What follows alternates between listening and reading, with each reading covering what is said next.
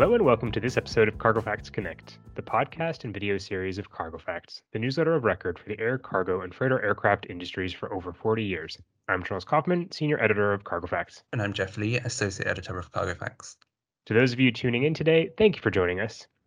This week, we reported that U.S.-based regional carrier Air Wisconsin has added its first CRJ 200 freighter, a pretty significant move for a carrier with limited exposure to cargo prior to the pandemic. That's right. And this carrier has been operating a fleet of 64 passenger CRJ 200s exclusively on behalf of United Express. And prior to this, they told us that they had carried a limited amount of cargo in those bellies. Yes, and we've definitely seen some other accommodation carriers in the United States and globally move into freighters during the pandemic over the last 18 months or so. And we'll get to that in a moment. But first, Jeff, tell us, what is Air Wisconsin planning to do with their new freighter?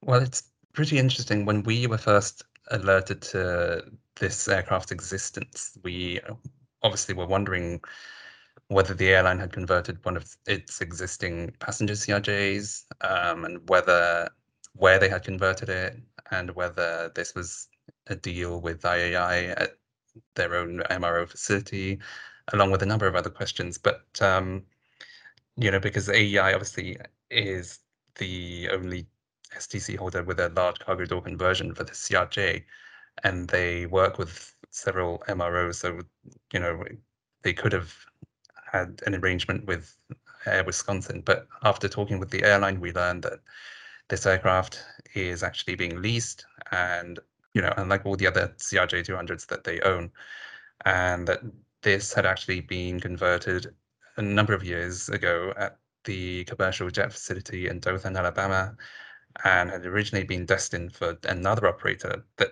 ultimately didn't take up the aircraft. So it had just been sitting there in storage. But going back to Air Wisconsin, this is obviously a completely new line of business for the carrier, and we know that they intend to carry out, kind of a trial operation with just the single freighter for now. And they're looking at charters and long-term wet leases. And, they say that they haven't got any concrete plans at the moment to add more freighters, but they did say that having just one freighter doesn't really make sense, which is absolutely true.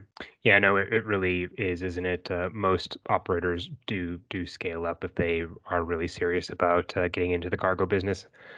When I think about CRJ freighter operations, my mind tends to go to Mexico and automotive charters between suppliers and auto factories located across North America and in the United States and in Mexico.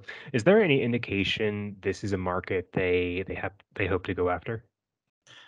Well, I mean, when we look at CRJ freighters with cargo doors, the largest operators are Aeronavis TSM in Mexico and IFL Group in the US, and those carry a significant amount of auto business. So Air Wisconsin did say that this market is an option and it's something that they're definitely looking at, but we will see. And also when it comes to auto traffic between Mexico and the US, Mexico recently had its safety rating downgraded.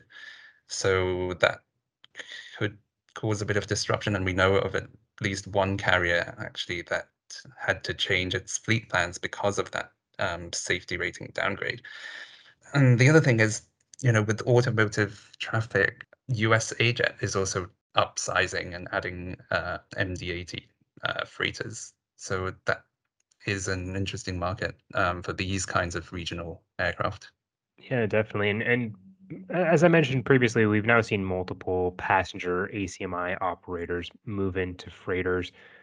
Jeff, do you think this is part of a larger trend at this point, or are we just seeing recovery and contingency plans play out amid the COVID crisis? I think it's hard to say because sometimes with some of these airlines, they had been planning diversification even before the pandemic. I mean, we've seen that being the case with other airlines around the world. But what we can say, I think, is that most airlines are taking a long, hard look at the cargo business and the freighter business specifically. But maybe it isn't surprising that it's been the regional, when it comes to the US, that it's been the regional carriers that have actually made any kind of inroads. And look at Mesa Airlines, which started late last year with DHL 737-400s. And that was noteworthy because that was a completely new aircraft type for the company. And when we spoke to them earlier this year, they said that they'll grow that cargo business and they'll actually soon be leasing their own 737-400.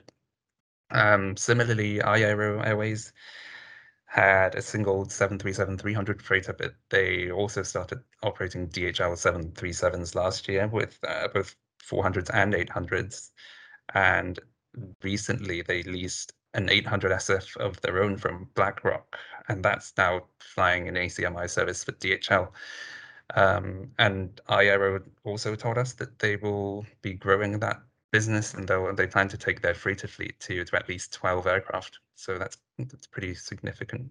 Yeah, no doubt. So we've seen momentum among the narrow body jet freighters, among regional jets, and of course in the turboprop freighter segment, we're seeing some movement as well. We reported a few weeks ago that Amazon has now placed its first two ATR 72 freighters with Silver Airways, which is another operator who will be new to operating cargo configured aircraft. Silver has yet to begin flying those two freighters, but we do expect that to happen soon. The airline did say that it plans to start cargo operations in September 2021, and yeah, somehow we're there already. Right. And also, when you're talking about ATRs, FedEx is now taking its new build ATR 72-600, and at least one of those is now in the US. But when these aircraft replace some of their older ATRs, we may see more of them end up with carriers new to the type.